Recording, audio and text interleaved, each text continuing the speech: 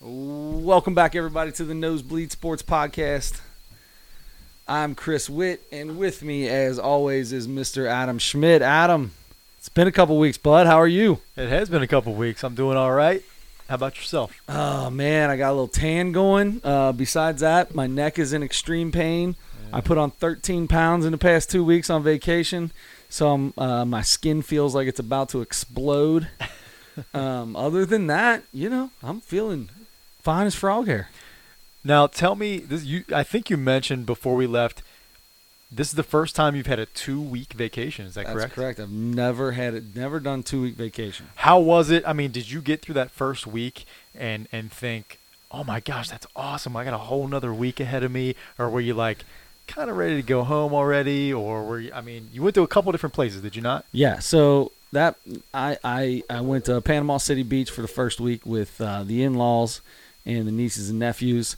And it was different because they were all bummed out because it was, Thursday, Friday. They got to go home. And I was like, man, I'm just rolling down the road. I just got a little 1-hour drive, head down the coast. And I met up with my family and did another week. So, no, it was good. It was good. I wasn't sure if it was going to be too much. But, no, it was good, man. Had a good time. Good. Now we're back. Relax. Yeah, now we're back. We got some podcasting to do. The sports are going crazy. My favorite time of the year is going on, the Olympics. I watched so much of the Olympics while I was on vacation. I watched handball, I watched soccer, I watched badminton, I watched kayaking. Let me tell you, dude, kayaking. You remember that the old Nintendo game we used to play, the Olympic Nintendo game? It had track and field and kayaking and diving and all that stuff. Yeah, so awesome. The kayaking might be those people were insane. The fake rapids. I watched marathon swimming the other day. Dude, I love all of it. Wait, the rapids are fake? They were this year They manufactured rapids for the kayaking. Do they do it like in a river or something? I guess, yeah. It's in like something like that. I was wondering that too because I saw swimming, just like long distance swimming or something. Yeah, it was marathon swimming. Around. Yeah, okay. Yeah. So, that was crazy. I went from water polo to that.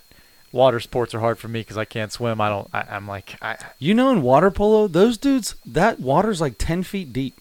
Is it? Yeah. They're keeping themselves above water the entire time. It's amazing. And they pop up out of it sometimes. I'm like, how's that happening? Yeah, they got them strong legs. They're like a little dolphin. Pop up. And it's kind of like, I feel like it's just like soccer, except you can use your hands and you're in the water. I guess so, because they get physical. They kind of like bump and grind and hold and push and stuff like that a little bit. And Did you watch handball? I have not seen handball. Handball's like basketball and soccer mixed. It's a net in a gym, and they can take like 3 steps, but then they have to dribble and. Oh yes, I did see.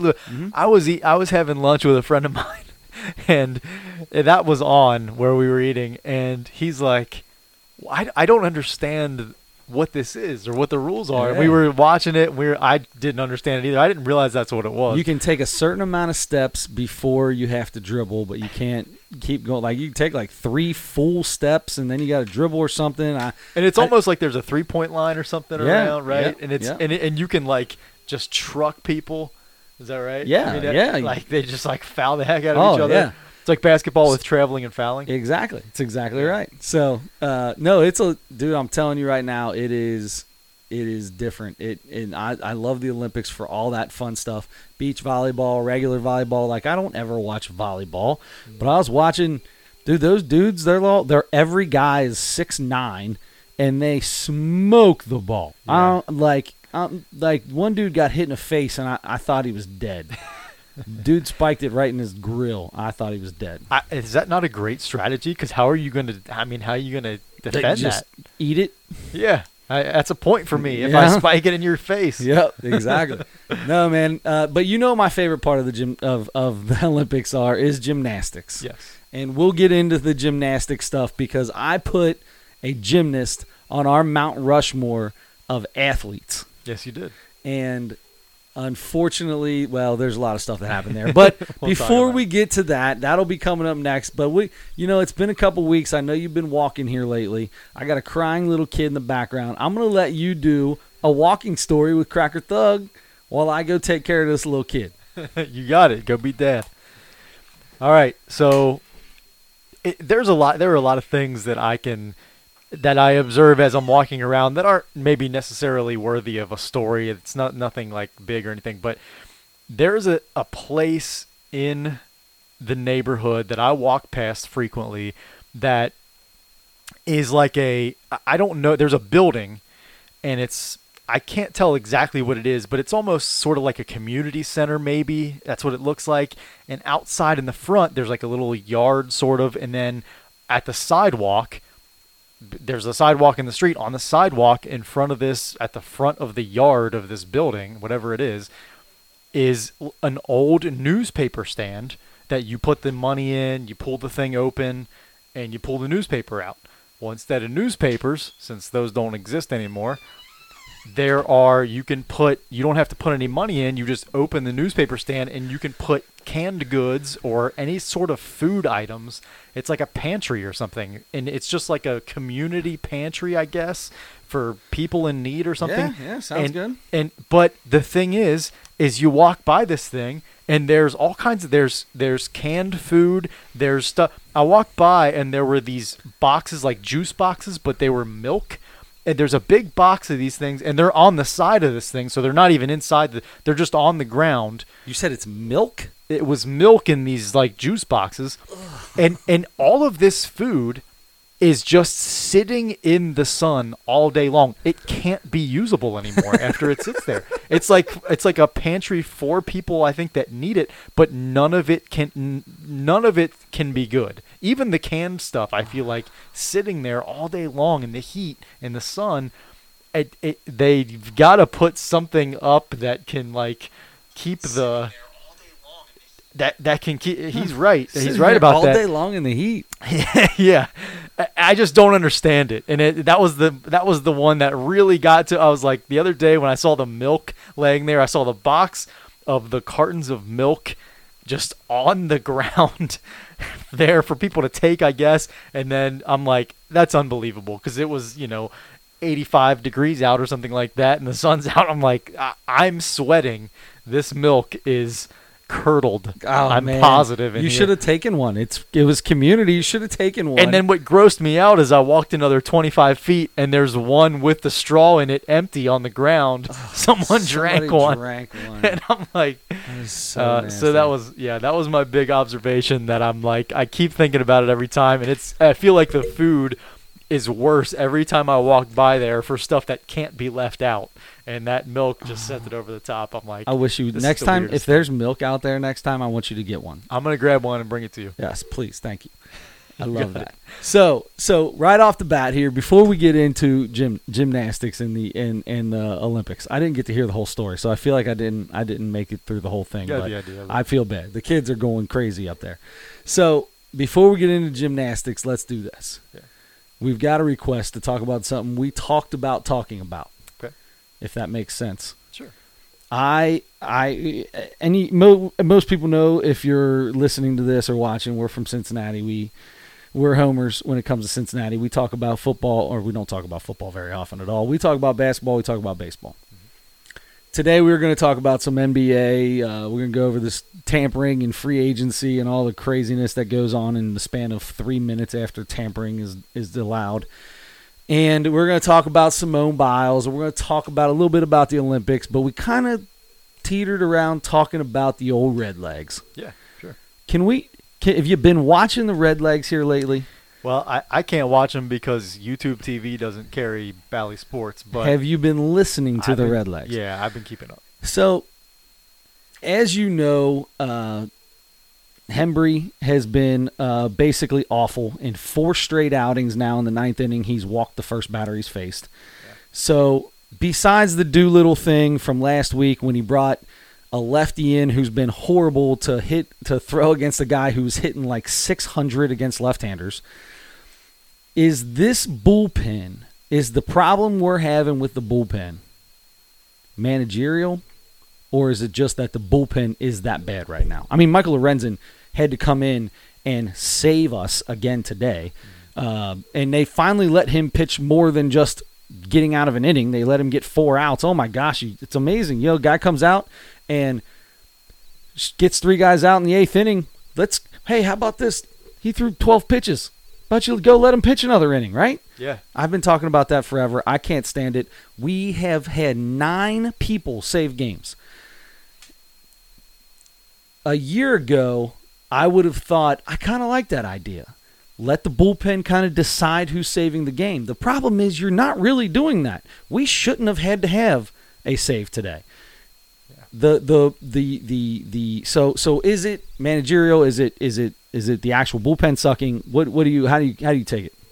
You know, I haven't, like I said, I haven't seen every game, so it's hard to see what situations he's bringing guys in. But you no matter what, you're out there, whether it's a lefty, righty, whatever it is, you have to make pitches and get people out. That's what you're there for, and that's why you're at the major league level, and you're called upon to do that. So come out and get outs. Even if a guy is hitting 600 against you for your career, and you're a lefty and he's a righty, guess what? Advantage him, but make pitches and get out. So, but there's a thing, like Hembree had a span there where he was unhittable. He was really good for a while. And then when things start going bad, when you start giving up runs and walking the first batter for 2 straight games, 3 straight games, at what point does it become a managerial thing where you just got to be like, yo, hey, brother, I got to go with somebody else. I'm all about, believing in people, and, people got to pitch their way out of things, but maybe not in those situations. Maybe because he's not our closer, we don't have a closer. How about let him come in the 6th or coming in the 7th, and then let a guy like Lorenzen. I know Lorenzen just came off the injured list again, and you don't want to overwork him, but he's the only one right now. Him and Garrett are the only ones with the mindset to pitch in the 9th inning. I think with the mindset to do it. Garrett, his stuff is just back and forth. Lorenzen is there right now. Lorenzen needs to be the guy closing games right now. If Lorenzen has a bad game or two, guess what? Now he's out. It's that simple. If you want to do closing by committee, I don't put it all on the bullpen. I originally said 90-10, 90 bullpen, 10 managerial. But the more I think about it, I might go 60-40. I think 60% of this could have been fixed by just, you're an analytics guy. They brought Bell in. He's known as an analytics guy. I don't like that. But if that's who you are, don't all of a sudden start going with your gut randomly. Continue with the analytics. The guy's not pitching well. That's as much analytics as you can get. He's walked 7 batters in the last 3 outings that he's been in the last 3 innings. Okay, analytics tell me this dude ain't coming in next time. Yeah. I need to bring in Lorenzen, or maybe that's not what analytics are. See, I don't even know what analytics even are anymore. See, I don't think anybody is 100% analytics or 0% analytics. I think everybody now is a hybrid, is a combination of both. I think you have to be. And that's a hard thing to figure out, is when do I go with my gut? When do I go by numbers or history or whatever? And that's definitely one of the hardest things for a manager to figure out, is when a guy's not going well, you want to, the best thing is to show him you still believe in him, give him that confidence to bounce back and figure it out and get through that little rut, right? Yep. But at the same time, you also can't run a guy out there who's just not pitching well. Same way with a guy, if Joey Votto goes 0 for 20, you got to give him a day off. It's time to give him a day off. And so, all right. So how about this one? 6 innings, 6 hits, 1 earned run, 1 walk, 7 strikeouts. Gave up 1 home run. Luis Castillo today gave up 1 home run. It was in the first inning, the second batter, or it was the same guy with the 3-run bomb against Hembree the other night. Jorge Polanco. Yeah. So, and he comes out and throws. Let's see, where's my pitches? Where's my pitch count out here? I want to get the pitch count because I know that's the only reason he came out. But anyway, so come on, Christopher. There it is. 101 pitches. Imagine that. Exact 101 pitches. In 6 innings? 6 innings. Why can't a guy like Luis Castillo go out there for 1 more inning? Or a guy like Mahle, who is who's more of a veteran than him and has an arm that probably could throw 130 pitches, 140 pitches. Why can't these guys who are throwing the ball well, why, you know how I feel about it, why is that 100 pitches such a ridiculous number? Why is that the number? I'm with you. I think start the guy the next inning, but have somebody start warming up in the bullpen so that you're prepared. It's simple. All right, here's the deal. You're pitching great right now. You're at 100 pitches, though. If I see anything, I'm taking you out. If anything, by only throwing these guys 100 pitches at a time, you're basically teaching their arm that that's all they can do. You are, what's the word I'm even trying to, your muscle memory. Their arm's not going to be ready to throw more. If you need him to throw 120, 130 in the playoffs, he's not going to be able to because he hasn't done it all year. So why not stretch him out a little bit? Give him a chance to go 110, 150. Give him 115. Let him get through the seventh. Then guess what? That's one less reliever we have to use. He gets through the seventh. Lorenzen pitches the eighth and ninth. Hey, look at this. Now all of a sudden we don't go from a 6-1 lead to a 6-5 lead. Yeah, I'm with you. I give him, even if he gets one more out in the next inning. That's one more out late in the game that you are closer to keeping the lead and winning the ball game. And one less out, you have to rely on one of the guys in the bullpen who most of the guys in there are struggling right now. I still want to see some more from that Michael Giver kid. I think his looked pretty good, I think, for the most part. He came in and walked a couple of guys, but then got out of the jam the other night. Before Heath Hembry came in and did his thing, yeah. Yeah. And then Sessa and I'm trying to think of is that the one who looks like Luis Tiant when he pitches? He's got that big turnaround, like almost like a Johnny Cueto-esque kind of pitch. That's the thing. I've only heard him pitch so far, I haven't been able to see him. But anyway, yeah, use those new guys that you brought in for that reason, because you were struggling. You made those trades. Everybody was going nuts about how the Reds, front office is so awful because they didn't make any deals during the offseason, and they were so mad because they weren't going to do anything, and they did before the deadline. They did. They went out and got two arms. If I'm David Bell all year, somebody was saying this on the radio today, is perfect thing. I think it was Lance after the game. He says, I couldn't have said it better myself. He said, all year I would have been going up to the front office saying, I need arms in this bullpen. I need arms in this bullpen. Lucas Sims has been out for a while. Lorenzen's been in and out. Antone's been in and out. When Antone and Sims comes back, that's going to be nice too. But we need arms. We need arms. We need arms. They go out and get you 3 new arms, and you've used them like twice. What? I don't understand. And you keep going back to Doolittle. That guy, I'm sorry. At some point in time, you got to cut bait. This dude is not cutting it anymore. I don't care. We've got a lefty. Amir Garrett's not cutting it either, but at least I've got a lefty that I've got a little more faith in than Doolittle. Keep throwing him out there. Hembry, I think, is going to be fine. He just doesn't need to be put into a situation. He doesn't trust himself right now. If you don't trust yourself, you're not going to pitch well. He hasn't been trusting himself. Get him out. Get him into a game 6-1 in the 7th inning, like today would have been a perfect time. Let him pitch that 7th instead of, they wouldn't have because he pitched 3 days in a row or whatever. But that's all I'm saying. I know what you mean. Yeah, I think you're right. It's time. Look, you don't have a closer, and he's even recently reiterated that we don't have a sure closer. Like, we don't have a named closer, so we're using whoever we think is going to be the best bet, and he has used Hembry mostly in that situation. And like we said before, he was really good in that situation for a while, and then just in the last handful of outings, he's had trouble. And so shift it around then. So you don't have to talk to anybody about you lost your closer role. You don't have to have that conversation with anybody. You've never made that decision. Right. So just like you said, bring him in. If you're taking guys out in the 6th inning, then bring him in the 6th inning. Even if it's if you're down a run or two or up a run or two or whatever it is, bring him in a lower pressure situation until he can figure it out, get himself right again, have 1 or 2 good outings again where he dominates and he strikes a couple guys out or something, feels good about himself, and then the next day try him out again in the 8th or something like that. Right. Then you can start moving him back up, and when Lorenzen goes through his little thing, because every one of our relievers that we have, they're not there. We have every single one of them are inconsistent. Lorenzen's inconsistent. There are times he throws amazing. Right now, he is throwing well. He needs to be the guy that you put in the biggest situation. Garrett has his moments. His stuff is not there this year, but he still has enough electricity on his fastball that he can get himself in and out of an inning if he needs to.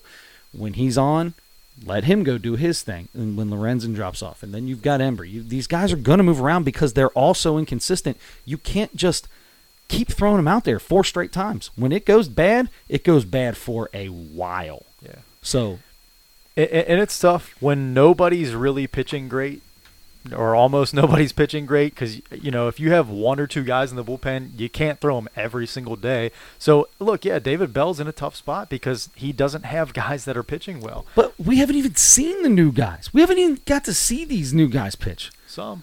I mean, they and here and there, but that was the whole point of going out and getting those arms, was so you could go use them, because what you had isn't working. Yeah, I agree with you, but you're right. I think figuring out how to bridge the gap and stop losing leads late in games, you gotta figure out how to get wins until you get Antone and Sims back, because you're right. I think those 2 guys are going to make a big difference in that bullpen, whether it's, you know, somebody else in the starting rotation right now moving back, or those guys getting in there. Whatever it is, you're going to have 2 good arms back in the rotation, and I think that's where you got just figure out how to get to that place and still, you know, have a winning record and keep winning series. Yeah. But yeah, right now it's tough. And somehow it's still working without it. The problem is the last 12 days, every time the Reds win, yeah, the Brewers win. When the Reds lose, the Brewers lose. It's literally every single day is the exact same thing. We're chasing the Padres right now. Yep. Very simple, very clear. We are chasing the Padres. The Padres have, they've got the Dodgers, they've got the Giants, and they've got somebody else that they play that's basically half of the end of their season is a lot of really good teams. And we've got a pretty easy, from what I understand. It's like I can't remember. It's somewhere in the middle or to lowest side of being the toughest schedule. So it's not tough at all. So that's the thing we got to do. We somehow, even with all the things that make us all pull our hair out with David Bell in this bullpen, and in the starting rotation not being able to throw pitches when they're throwing very well, is they're still winning series or tying or winning. They're not losing series right now. Yeah. So somehow it's still working. So at this point in time, let's just hope it continues to work, and let's get ourselves into the playoffs 2 straight years, bud. What do you think about that? I mean, that'd be nice. Gotta take care of we play the Pirates a lot, including this coming weekend. Got to take care of business against them and the other teams. I'll be there on Friday. Will you? Yeah, be there on Friday. Got a little work Friday. thing. Very nice. Oh, fireworks Friday. I didn't even think about that. Yeah, a little work outing. So get to go hang out and watch a little Redlegs. I have not been to a game this year. Really? I've not been to a game. Yeah. I mean, I'm ready to go. Vaxxed up. Yeah. I'll wear a mask or whatever I got to do. I'm ready to go. I don't think you got to do anything when you're in there. I think you're good right now. Well, they might be. I don't know. Well, we get into that whole we get into that whole situation. Anyway. I could have a conversation about that because there's a lot to talk about there, but we won't do that. Yeah. Let's continue on to the next thing. I love my Redlegs. I could talk about these guys all day long, especially those 2 topics of the starting pitching not being able to finish what I think they should deserve to finish, and the relievers blowing games like crazy. That's got to be so difficult for an offense that's hitting so well right now to know when that bullpen comes in, you're just expecting to have to come in and have to hit again. You can have 5-run lead like today, and it's not safe. So let's talk about something that I love. That's something near and dear to my heart. Women's gymnastics. Yeah. I mean, you talk about it constantly all year, every year. And yeah, it just people will avoid you at parties because that's mostly all you talk about is women's gymnastics. Basically, yes, that's exactly right. So who's on your shirt? They want to know who's on your shirt. They think it's the Blues Brothers. Absolutely not the Blues Brothers. This is a much better movie. This is This is Chris Farley and David Spade from Tommy Boy. Perfect. I don't know. Can you see that better? Oh yeah, there you go. I'm probably not. So anyway, we'll get back to. I'm reading the comments more than I'm paying attention to what I'm talking about. So I'll continue on. I love watching women's gymnastics because these little girls can do things that just seem impossible. And then Simone Biles came along 5 years ago and did things that were even more impossible. She's got like 3 moves that are named after her, which is insane, right? Yeah. And I put her on, we did a Mount Rushmore of athletes, and I put her on my Mount Rushmore of athletes because she's unbelievable. So I think it was Monday morning, Tuesday morning, we find out that she goes and it's the women's all around. She goes and does a vault and was supposed to do one thing, did another, didn't stick the landing, pulls herself out of the competition. First we think there might be an injury, then it becomes she starts talking about the mental game, and that's been a big thing these past few years is the mental game of athletes and the pressure that's put on them. I guess my question for you, Adam Schmidt, being someone who obviously has heard about this because it's been all over everything. Of course. She got some flack from people, and she got a lot of people propping her up. She came back. She didn't do the uneven bars. She didn't do the balance beam. No, she did do balance beam. That's where she got her, and that was on Thursday, and she got a silver medal. So she came back and got a medal.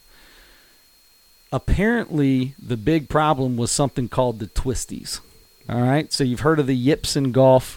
You've heard of whatever Chuck Knobloch had at second base for a year and a half. That's what I thought the yips were. What is it in golf? In golf, you just your putting's off or you're smoking it past. I don't know. I've heard I've had the yips my whole life, I guess. Yeah, basically. So, but yeah, so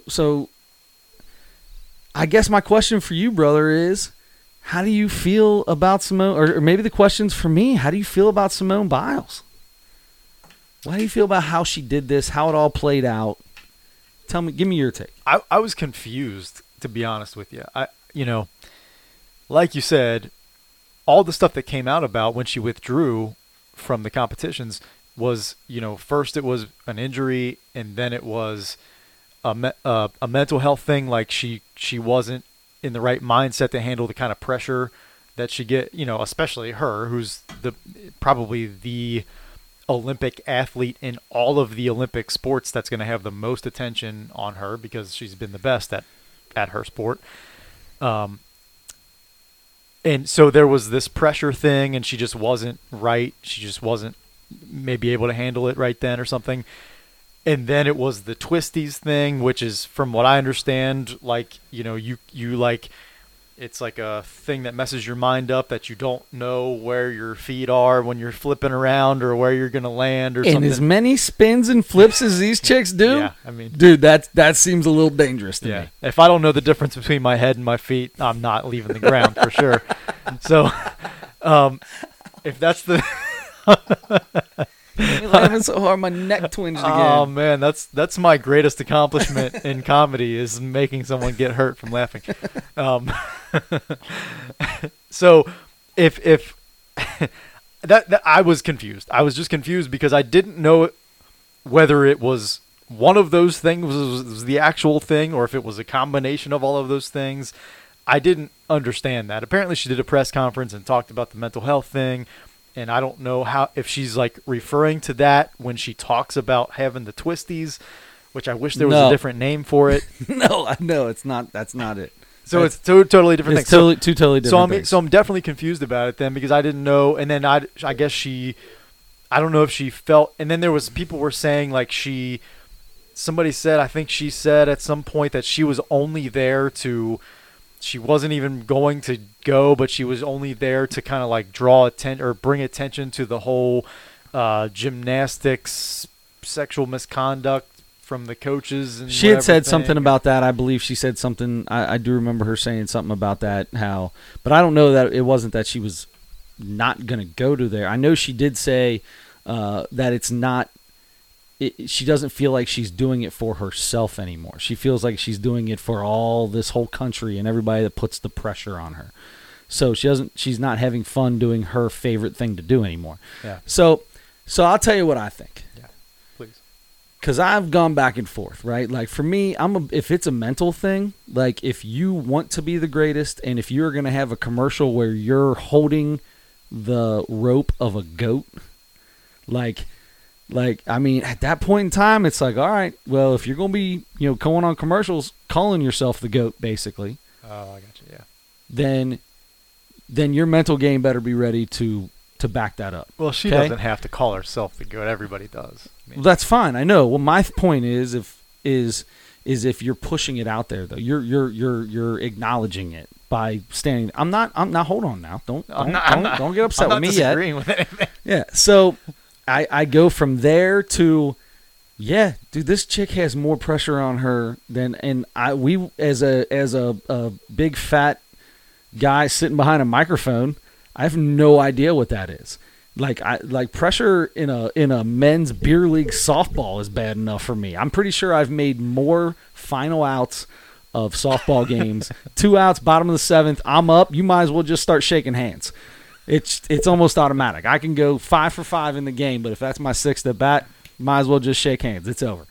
So, especially if Goof's umpiring, then it's definitely over. Oh, Goof! Come on, man. You know what my specialty in softball is? Real quick, my specialty in softball is popping out to the first baseman. Yeah, you got that one down, bud. You do got that one down. Last 3 times I played, which was like over the course of the last 3 or 4 years, but the last 3 times I played, I popped out to the first baseman. I'm a right-handed hitter, by the way. Yes, couldn't get around on that 4-mile-an-hour fastball. Yeah.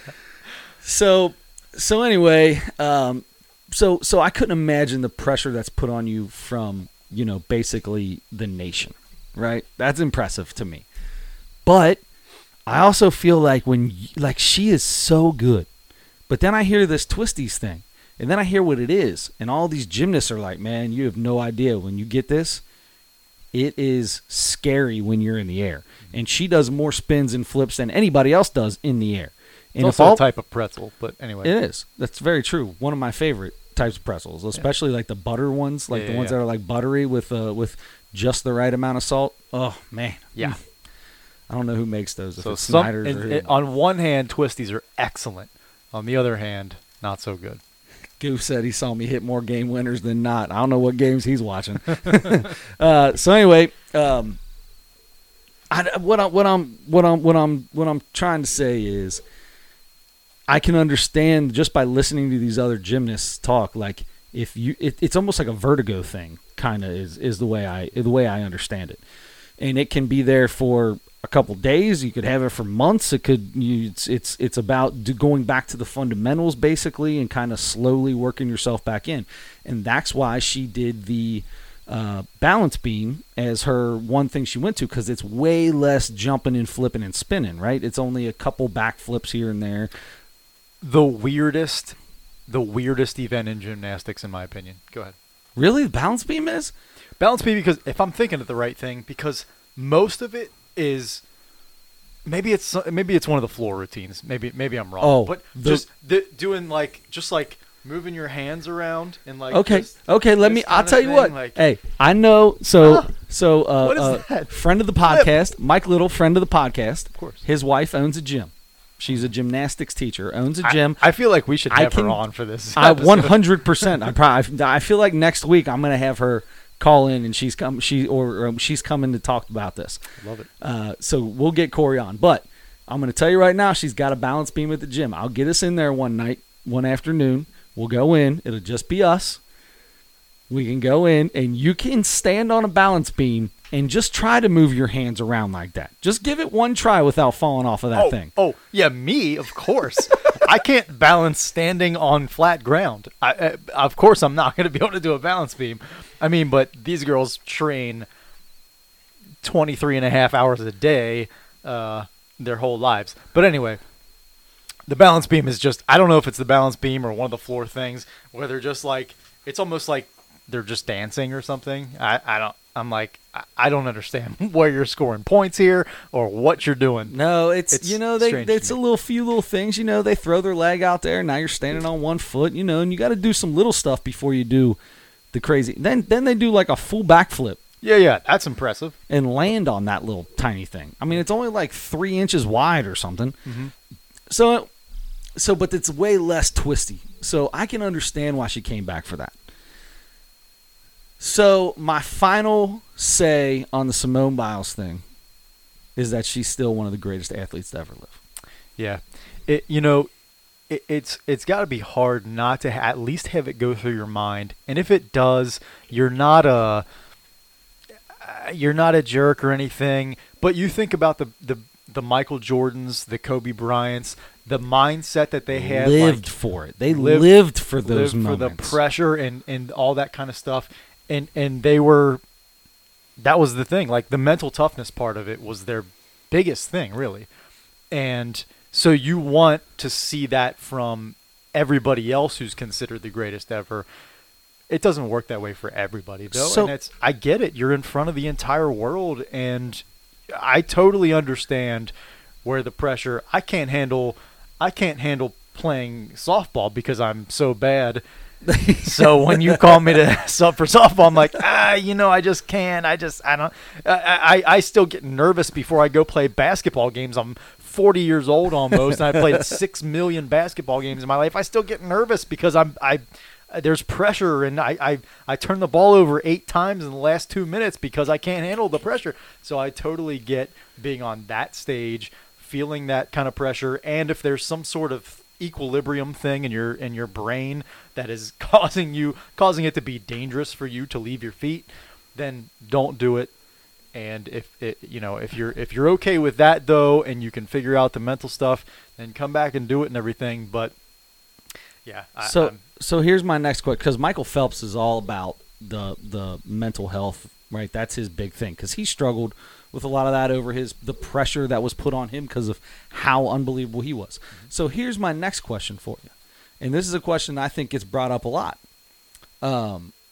Is do you think that nowadays, do you think that we'll ever, maybe not nowadays, do you think we'll ever again see anyone? No, I shouldn't say that. Yes, I think we will see someone. Okay, so that's a good thing. So I guess my question is, I'm trying to say this without sounding completely mean, because I don't want to be mean, but the point I'm trying to make is, with all of the people talking about it, Kevin Love, Michael Phelps, Simone Biles, all this stuff coming out, is it softening people that might be working hard to get that mental toughness? Is it softening them a little bit, do you think? The younger generation of people coming up now, are they not as tough, or are they not brought up having to get that toughness? So do you think there's going to be less mentally tough people that are unbelievable at sports, that this is going to continue to happen? Or is it just there's a few people that it's just some people are going to have it, and now it's just out in the open? That it's a question. It's a great question, and it's one that I don't know how to answer, because I don't know. The trying to figure that out. The line, where the line is between mental toughness and paying attention and taking care of yourself mentally, and allowing yourself to feel the pressure and not be able to handle it all the time. Look. Very few people are able to compete at a level like that on that stage and in front of the whole world and do that. But that's, those people are usually weeded out before we see them. Sure. But it's not even just then. Everybody has pressure in their lives. I mean, we all do. And it's just in a different way and for different reasons. And it's really hard to figure out where the line is between, am I being too soft? Do I just need to toughen up mentally? Do I need to figure out what I need to do to motivate myself to you can follow all kinds of great things on social media and read all these great books about motivational stuff. I love that kind of stuff, and it's, you know, teaching mental toughness and teaching, overcoming adversity, and that you need to experience discomfort and failure to grow and be stronger as a person and be a better person and learn things.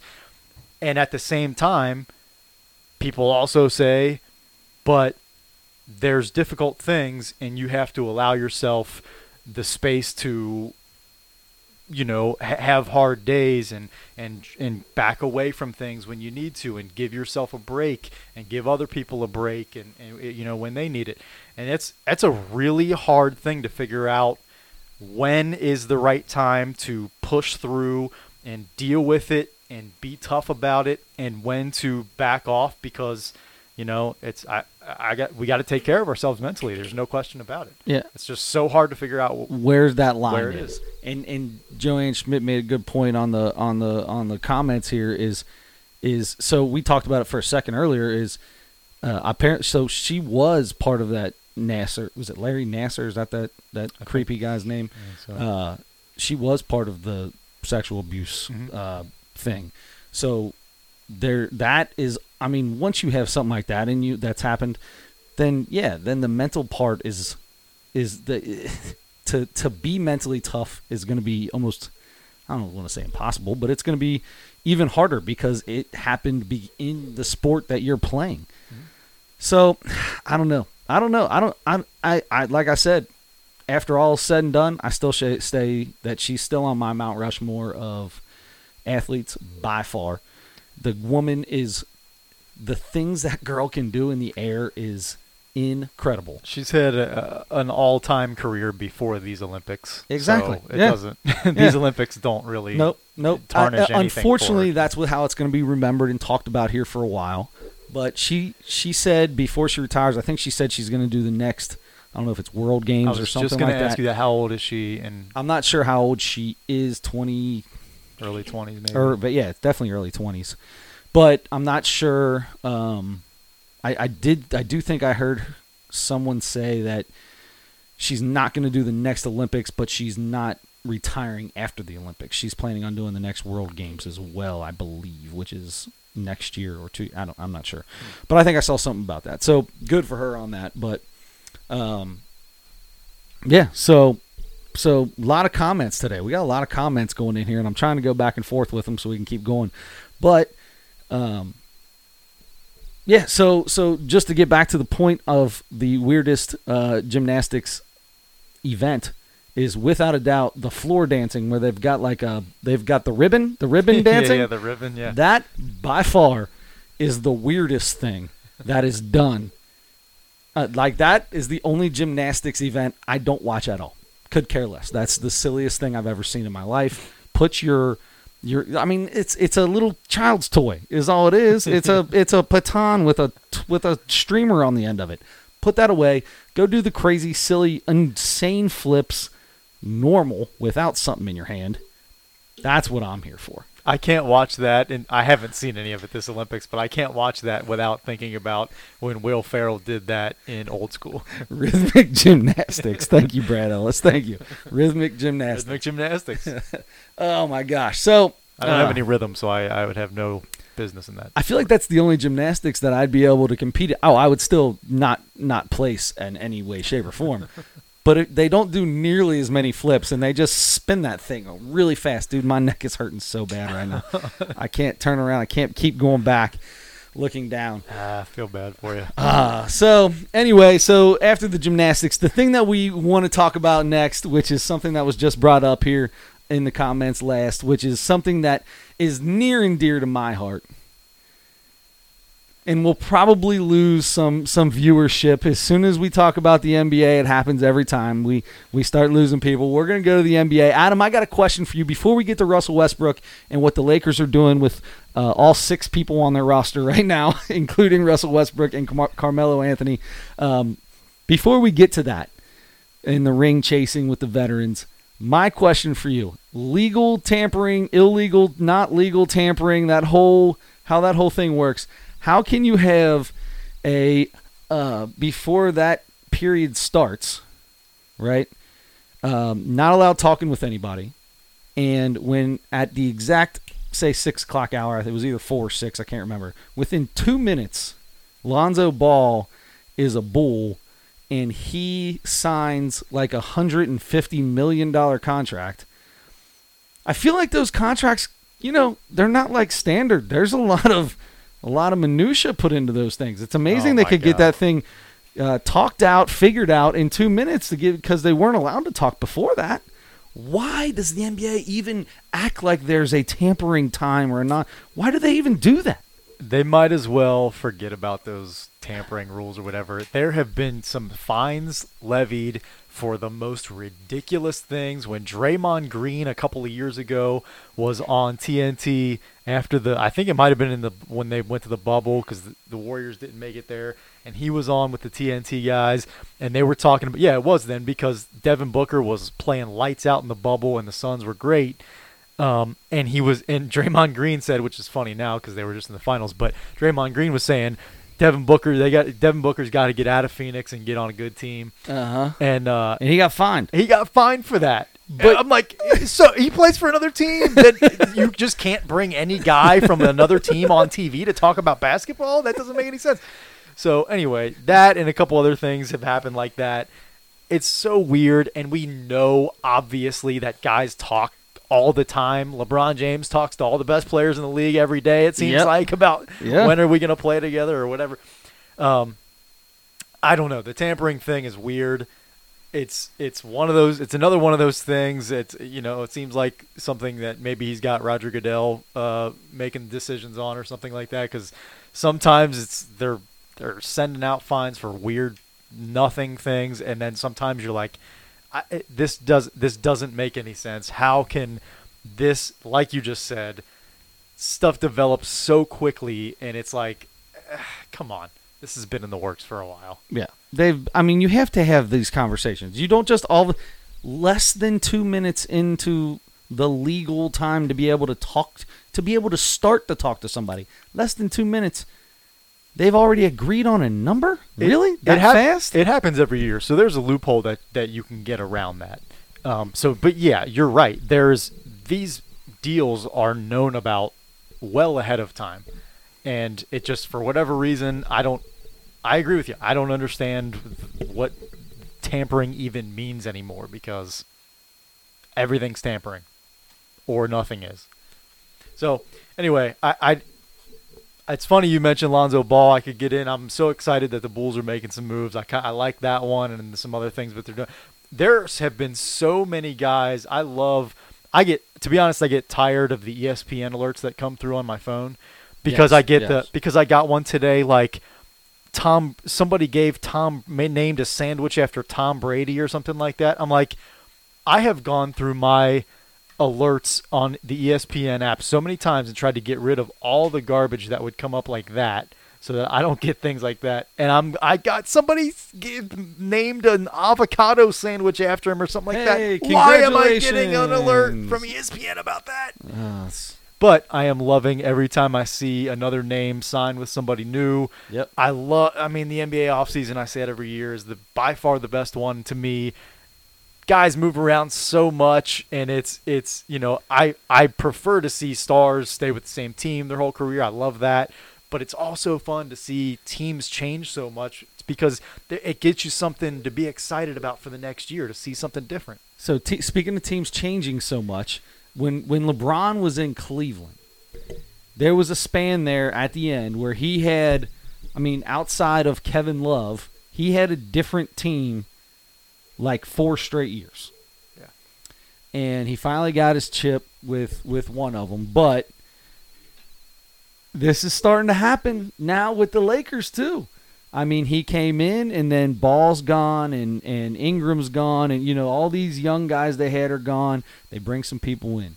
And this year, so we get into this year, or last year in the bubble, they win the championship in the bubble with that new team. This year, it was relatively the same team. Kind of. They didn't do too crazy much. But now, like you said, before they signed Carmelo Anthony, they had 5 players on their roster. Yeah. So, how do you feel about what do you Once again, I should have a question ready, but I don't know how to word it. So I'm going to ask you a different question. I'm totally fine with it. I enjoy the fact that LeBron James is so good that he just, all right, give me 8 new dudes and we're going to make it to the playoffs. We're going to make a run. I'm just that good. So it don't matter what's going to happen. Like, give me anybody. We're going to make a run. That's not true. I get to pick who we get, and we're making Rob Pelinka, you need to make a deal for Russell Westbrook right now. Give away everybody. Just get rid of everybody and bring him in, and then we'll figure something out. I'll talk to all my boys, and we'll get them to sign minimum contracts. They'll be fine because we'll win a ring. I'll get the vets. They don't need a lot of minutes. They know they're going to get a ring. It'll be okay. Look at Carmelo last year. I know, he's a ball hog. Guess what? Last year, he ended that whole thing with Portland. He became a spot-up shooter. It was good. What do we need? We need a guy that can spread the floor for me so I can get to the paint. Give me somebody to kick it to so I can get to the paint. Boom. Now they got Carmelo Anthony. And Carmelo is going to do one thing and one thing only. He's going to stand in the corner, and he's going to shoot threes. And he'll probably play 20 minutes a game. Maybe. But this is what's going to happen. You're going to start seeing it's like the Richard Jeffersons and the Channing Frye's and guys like that. You're going to start seeing the veterans come. Yep, Mike Miller. You're going to see the veterans come who haven't got a ring yet and want to play on a team that they know they've got a chance, and that they know if you're a veteran in the NBA, you're there for a reason. You work hard. If you don't work, you could be the best athlete in the NBA and just made it there on talent. And if you're not working hard, you ain't going to stay in the NBA. It's just not how it works. Correct. I mean, there's some of the best athletes ever in college don't make it in the NBA because they don't work hard enough and they get that money and it's over. So if you're a veteran, LeBron knows you're going to work. He's going to do his thing. And there you go. I'm excited. I can't wait to see who the next veteran to go is. They've actually signed a bunch of guys now, but the big theme now is they're going to be too old. A lot of people are saying they're going to be too old to win a championship now. How old was that team? That team that he won in Cleveland with was pretty old. You got Russell Westbrook, who it doesn't matter how old he is faster and can play more minutes and is better than anybody else you're going to have. He's a very young 32. He's a young 32. You got Anthony Davis, who, I mean, he's young. He's Anthony Davis. 28. And then you've got LeBron. Okay, LeBron's old. Yep, Carmelo's old. I'll give you that. All right. Marc Gasol's playing with him? Re-signed, yep. Who's 36. I didn't know he was good. I thought he was done. I thought him and Caruso were both gone. No. Marc re-signed. Caruso is gone. Speaking of people who are retiring from the Olympics, shout out to Pau Gasol, who just played his last basketball game, and Luis Scola as well for Argentina. Anyway, Trevor Ariza they signed. Who really the old 3-and-D guy who's not been as good the last couple of years, but he's 36. Re-signed, brought Dwight Howard back, who's 35. Wayne Ellington, 33. Kent Bazemore, 32. And you got Russ, who's 32. Anthony Davis is 28. They did sign a couple guys who I think will be pretty interesting and good signings. Kendrick Nunn, who's a young guy who's 26. Malik Monk, who's 23. And then they still have Talen Horton-Tucker, who's only 20. I'm telling you right now, it don't matter the age. They'll just play less minutes, but when they're in, they're going to play good minutes. They're smart basketball. Those old dudes are smart. They're still in the NBA for a reason because they know how to move without moving. Yeah. You know what I mean? If they can figure out how to guard with those guys, you might have to mix in a Malik Monk and a Talen Horton-Tucker. With those guys, you have Anthony Davis in the paint, who's should be one of the best defensive players every year in the league. But then if you can use another one of those guys, usually on the floor, one of those younger guys to guard a perimeter player, the Wayne Ellingtons, the Bazemores, the Trevor Arizas, if those guys can guard. Knock down the corner threes that you're going to get from LeBron driving in or Russell Westbrook driving in and kicking out and making 3 passes around the perimeter to get that wide open guy. If those guys knock those shots down, they should be certainly in the mix to win a championship. If Kevin Durant, Kyrie Irving, and James Harden can stay healthy, Are they still the best team in the league no matter what? Is there anybody as good as them?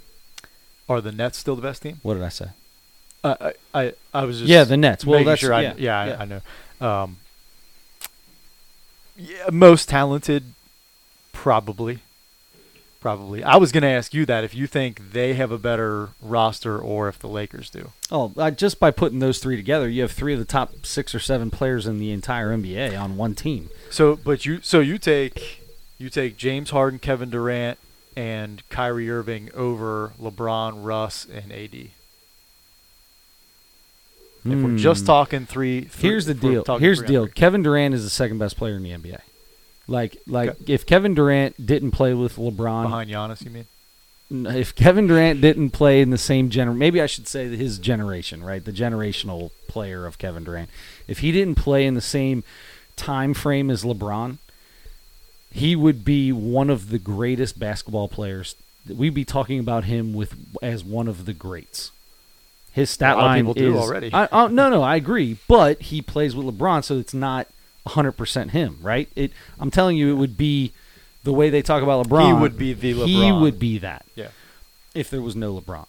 So, Giannis, he is not behind Giannis. I'm going to tell you that right now. Giannis is a fantastic basketball player. He is not behind Giannis. I'm going to tell you about that in a second. Yes. So anyway, because Harden is such an because he's such a prolific scorer, and I would take those three over AD, Russell, and LeBron. I would. That's hard for me to say because I would take LeBron and just about anybody. If you just went with two, just give me two, I'd probably take LeBron and AD, but over any of the other combinations. Yeah. Too. Okay, all right. That's a really hard decision to make because both. Yeah. I mean, those are three of the best trios ever. I'm just really excited to see how Russell Westbrook play. He's so excited. He's home. He's home now. He's home. He gets to play for like the best or second best NBA franchise ever, and gets to play with one of the best players ever and two of the best players in the league now. Yep. And he's going to play with 3 or 4 other Hall of Famers on that team, and he's going to have a much better chance to win a championship there than he has, although he played in the finals with the Thunder that one year. But either way, I'm excited to get to see him play with those guys and see how it works. It might not work out. It might not work out. No chance it doesn't work out. Because Russell Westbrook has been dying to just have just a touch of pressure taken off of him. Russell can handle as much pressure as you want to give him. But the thing that held him back was he needed to get a little bit of that pressure off of him. If it was the last second, if it's coming down, last shot, he felt like he had to do a little extra to do something. And usually it looked awkward when he would get into those situations. Now he can run the point, and he has options galore. He is going to lead the league in assists. And he has several times now. But do you think, LeBron dominates the ball and starts the offense most of the time. But I don't think it'll be that way. Remember when it was him and Kyrie, when Kyrie was in with him, Kyrie Irving was the one who not dominated the ball, but still brought the ball up the most. Yeah. LeBron would feed off onto the side when he played with Kyrie Irving. But outside of that Kyrie year, really only got one full year with him, really, maybe a year and a half. But outside of that, LeBron has dominated it because the point guards that are usually with him, they're good point guards, but he's better. I don't know that he's a better point guard than Russell Westbrook. So you think they'll space the floor with those two, maybe Yes. have AD like in short corner or whatever, and then have, I guess, either one of Russ try to attack the basket, and have LeBron slash or something like that. Because LeBron's not going to be a spot-up shooter. No, but you might see some pick and rolls. LeBron and Westbrook on a pick and roll. I think that could be as fun to watch as AD and LeBron on a pick and roll. You bring LeBron, start LeBron down on a block, bring him up to set that screen. He can pick and pop, he can pick and roll, and then he's got the option of Melo in the corner. He's got there's so much. Or when Russ comes up, you don't need necessarily to put LeBron in a corner. Just let LeBron play up off the elbow, and Russ doesn't have to take it every time. They can go back. I don't know. I do think it's going to be fun though. I'm excited to see it. I in those situations, I agree. You're probably going to have a lot of pick and rolls with those guys, but teams are going to force them to shoot from the outside, though, because neither one of those guys are great outside shooters. So they're going to force them. They're just going to try to take away neither one of what guys. Neither one of what guys are great outside shooters. Russ and LeBron. Russ is definitely not a great outside shooter, and that's one thing he's not going to have to do. But LeBron has consistently gotten better at shooting from the outside every single year. He has consistently become a much better three-point shooter. But he's much better when he's going to the basket on pick and rolls than absolutely picking and popping. So I think teams will definitely try to make them do that. But the thing is, you also have Anthony Davis, who's going to be sitting down on the other block, or you'll have, or even if you don't, you've got Anthony Davis, who's probably the best three-point shooter of the three of those guys. Oh, maybe. Without a doubt, there's no doubt there. Yeah, I'd take Anthony Davis shooting that ball over all three, unless it's clutch three. Then I'm taking LeBron. If it's last quarter, LeBron's taking my shots every single time. Yeah, but get something going to the rim, because that's the thing with those three guys, especially with the two slashers. You should be able to get a lot of stuff. If it's mid-range, fine. I mean, don't shoot the ball with your heels on the line or anything like that. But Russ loves that, going 1,000 miles an hour and pull up for that surprise 15-footer from the elbows. Yeah. If he can get that consistently and make that consistently, and then when guys start guarding him, dump it down to AD, kick it out, swing it around. LeBron's now got it to get an open shot, mid-range or whatever. Think about how tired LeBron gets now, being an old man, going to the basket consistently, getting beat up. I mean, he's as strong as a horse, but just getting beat up. He doesn't have to do that every single time. They've got another guy on the team now that can penetrate as hard as LeBron does. Those are the two best with the ball in their hand going into the paint. There's no one that can stop either one of those two. Once they get moving, you can't stop Russ because he's too fast and strong, and you can't stop LeBron because he's just too big. Yeah. Actually, I take that back. Giannis is definitely there with those guys on that. Giannis is there. Sorry. Going to the rim, yes. Going to the rim. He That's just won a championship on one move. Yes. Chris Middleton should have got the Finals MVP. No way. Had a great finals though. Great finals. And then went right out and played. How about Chris Middleton, Drew Holiday, and Devin Booker going straight to Japan, playing in the Olympics, and they needed them because China, they could. No, they're in Japan. Is it Japan? Yeah. Where are they? Tokyo. Yeah. Oh, I don't know why I was thinking Beijing. That was years ago. Years ago. Like 8-9 years ago. No, but flew straight out to Japan, did their thing, and now that team is not really good, but they're way better. They're not getting beat by Nigeria. That's for darn sure. They play Australia at like 1:15 in the morning, I think. Mm-hmm. Yep. I guess I might as well stay up. Yeah. I just won't go to bed. I'll just go right to work from after the game. Might as well. No, not happening. I actually have not seen the U.S. team play yet.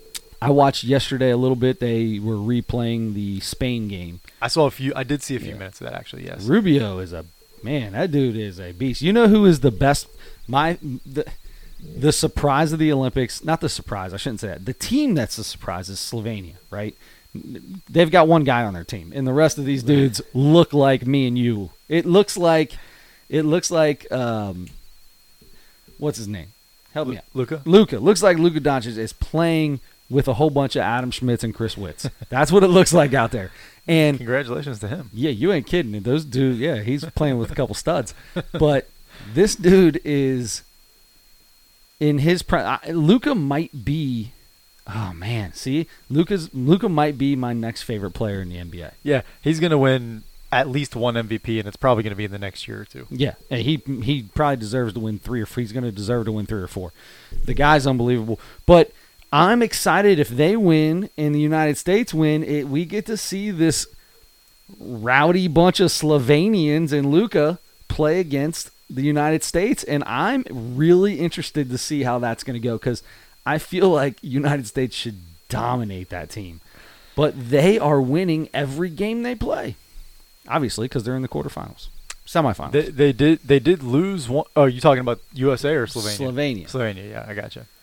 Yeah, it's still. I mean, even with the addition of those guys that came after the finals, it's still weird to see that they're not.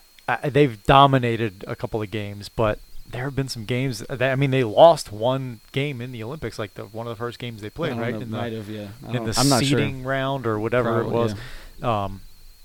It's just weird to see them. You know, I think was it that one of the games they were replaying, and I watched a few minutes of it, and it was early in the game, and they were down like 9 or something, and I turned it on, and Team USA was down 9, or it was like 21-12 or something like that. I was like, this is so weird, because I since all this has come up, a lot of videos have popped up like on YouTube and become more popular of the Dream Team, the 92 Dream Team. Yep. It's my favorite basketball team of all time. And so I watched a full game a few days ago, and I'm like kind of like watching a few minutes here and there of other games, and those teams won like but you got 150 to But you got to 60. remember, that was the greatest players in the NBA all playing on that one team. Yeah. It was also a world that was not caught up to the United States when it came to the NBA. The world has caught up.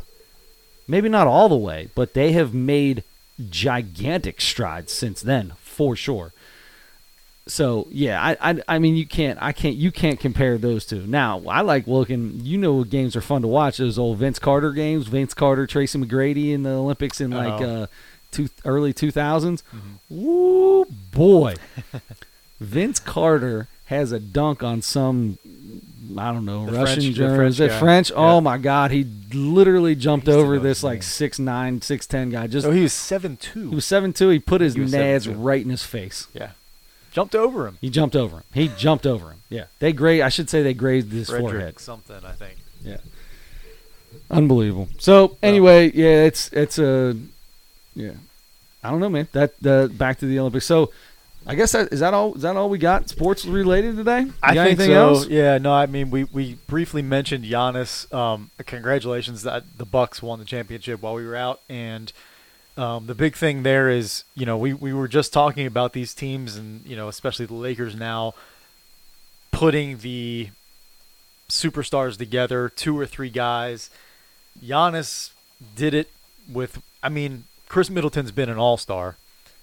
You certainly don't think of him as a superstar. And so he won. Giannis was the star on that team, and they won it with that guy who last offseason decided to sign that big contract to stay in Milwaukee because he wanted to, you know, extend his time there and see if they can win a championship.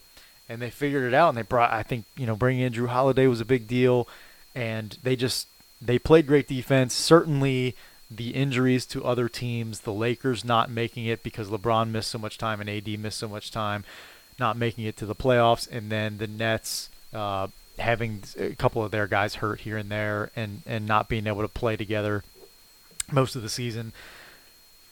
I mean, maybe you put an asterisk or something on this one, I don't know, but it was cool to see a guy that signed long-term with a small market team who was the only guy, the only star there, and commit to that team and then get rewarded pretty much right away. Yeah, free nuggets from Chick-fil-A for life. I mean, it don't get any better than that. I thought they didn't do that. I thought somebody said like they missed their big opportunity or whatever. Because he went to the drive-thru and he put it on Instagram and stuff, and they didn't say anything about it or whatever. Did he get them? I thought so, because I thought he went somewhere and he was handing out free nuggets. He got like 150 nuggets or something ridiculous. Oh. I don't know. Oh, I thought he got it. He ordered a 50-piece nugget because that's what he scored in that last game. He scored 50. Maybe that's what that was. I thought he was getting free Chick-fil-A for life, or I thought it had something to do with free Chick-fil-A for life. I don't know. But man, I'm going to tell you, that is something. It is cool. It goes to show a lot of these guys, hopefully, and if you stay with that same team, you can make so much more money when you become super max eligible if you've been with the same team. So your money goes from, like, say you do 10 years with the same team and you come up, your super max is going to be like, if you're an all NBA like Giannis, whatever, your supermax is going to be like 5 years, $250 million. Whereas if you're Jimmy Butler or Kevin Durant or something, and you come up with your supermax up to your next contract, your supermax is only going to be 5 years, $150. That's $100 million, man. That's a big chunk of change to stay in the same place, and now you can figure out that it works. Yeah, they definitely incentivize you to stay, but that's so much money either way. Guys want to win championships still, which is a good thing. But it's just fun to watch us. Number one, a small market team. Yeah. That's why I was so excited about the Bucks becoming good for the last few years, and to do it with one star in this era where everybody's teaming up to make super teams and stuff. It's just fun. It's just fun to get one of those. Next year we'll probably have a super team win it. The Absolutely. Nets, the Lakers, whoever it is, probably going to win. Do the Bulls have a chance? Bulls have no chance to win a championship. They just DeRozan, DeMar DeRozan. They sent 2 pretty decent players and like 3 draft picks for DeMar DeRozan. I like DeMar DeRozan. Not a good trade for them, I don't think. But it's going to be. I mean, I don't know. I think the Bulls are going to be, because I forgot that they traded for Vucevic. Last year. So him and Lonzo Ball. And with is Zach Markkanen Levine. gone? Was Markkanen part of that deal? So Markkanen's out of there. Markkanen's Thank gone. God. I like that guy a lot. I can't wait for him to get out of Chicago, go somewhere good.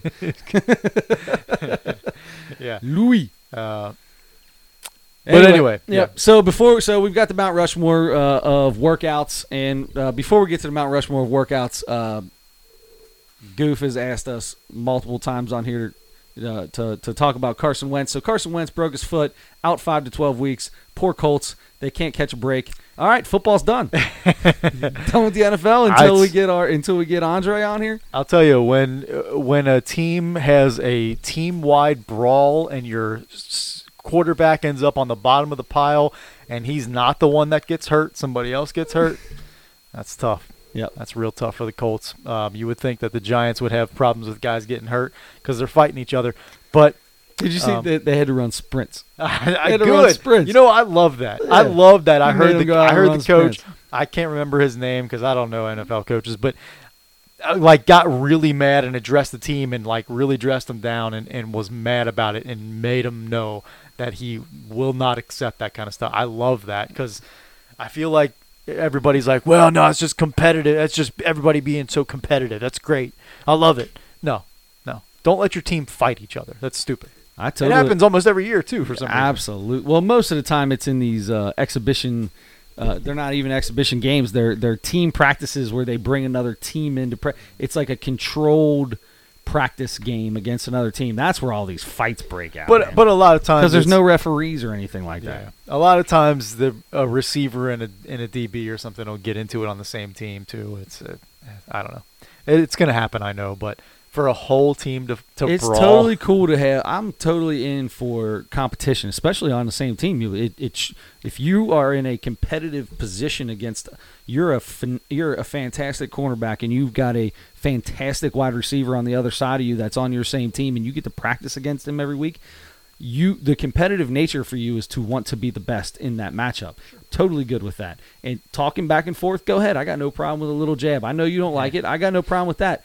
But when it comes to that's still your teammate, right? In the end of the day, it's still your teammate. Build your teammates up. That's your job is to build your teammates up. Absolutely. You don't. Yeah. Yep. You don't cause problems because you're trying to be better than the teammate. You just, especially when you're not going for the same position. You're on the same team, totally different position. But you're making each other better at the same time. You're making each other better by being a really good player going against your guy, but you're not making him better by trash talking him and trying to embarrass him. I don't know. Anyway. That's why Adam played 1 year of football. I played 0 years of football. You did? Was Joey the one that played football? He played 1 year. Joey played 1 year of football. Yeah, okay. Football, yeah. There you go. So anyway, that's the NFL talk that we've got. That went way longer than I expected it to go. Yeah, it did. All right, so you're welcome, everyone. You're welcome. Yes. So here you go, Adam Schmidt. I'm going to ask you right now because we've got 2 segments left in this podcast. It's my 2 favorite segments: the Mount Rushmore segment and the comedy special that we watched. The comedy special was Rory Scovel, live in the moment, one of those 2. But before that, let's go with the Mount Rushmore. I chose the Mount Rushmore of workouts. Yes, sir. All right, so workout routines, workout, what do you call it? Whatever they are, exercises, I think is what I said. Exercises. All right, so Adam Schmidt, I'm going to let you go first, brother. What is your Mount Rushmore of exercises? Because last week I had to do 100 push-ups on the air, and that sucked. So push-ups are definitely 3 not weeks on ago, mine. as a matter of fact. What did I say last week? Yeah, I definitely did not do Last this. podcast, though, Last you're right. podcast. That's what I meant to say. And you handled them with ease, it seemed like. Except for the fact that I was incredibly out of breath and sore for the first 5 days of my vacation. was it? Yeah, I would have been the same. As far as exercises go, I'm not a person that gets like that. I feel good after I'm finished exercising or working out. I do not like to lift weights. I don't like to work out or exercise. Oh, not at all. Me neither. But so my exercises that I like the most are very simple ones. Yes. I've got push-ups. Oh, I hate push-ups. I kind of like push-ups. I don't mind them. And I feel like it works a lot of muscle groups, and it's Every single muscle group. You do 100 push-ups, it's like a full body workout. Exactly. And I feel like it's a good all-around exercise. Squats. Whoa, look at you. A good solid. Now a lot of people do squats with poor technique. Sure. And if you do them right, if you do a lot of them, it hurts and it's tough. Or if you hold weights, heavy weights or something like that, it's really tough. But really good for, again, pretty much your entire body except for your arms is being worked out through. I mean, yeah, your core even is working, your hips, every part of your legs. Squats are good. I hope you allow me this one. This is a yoga pose, really. Ooh. I've got child's pose. Ooh. Just because it feels so good to just lay on the ground. It feels so good. It's where you like put your knees up underneath you, hands out in front, lay your face into the dirt. I just my hips and hamstrings and everything in that area are so tight all the time, and my back.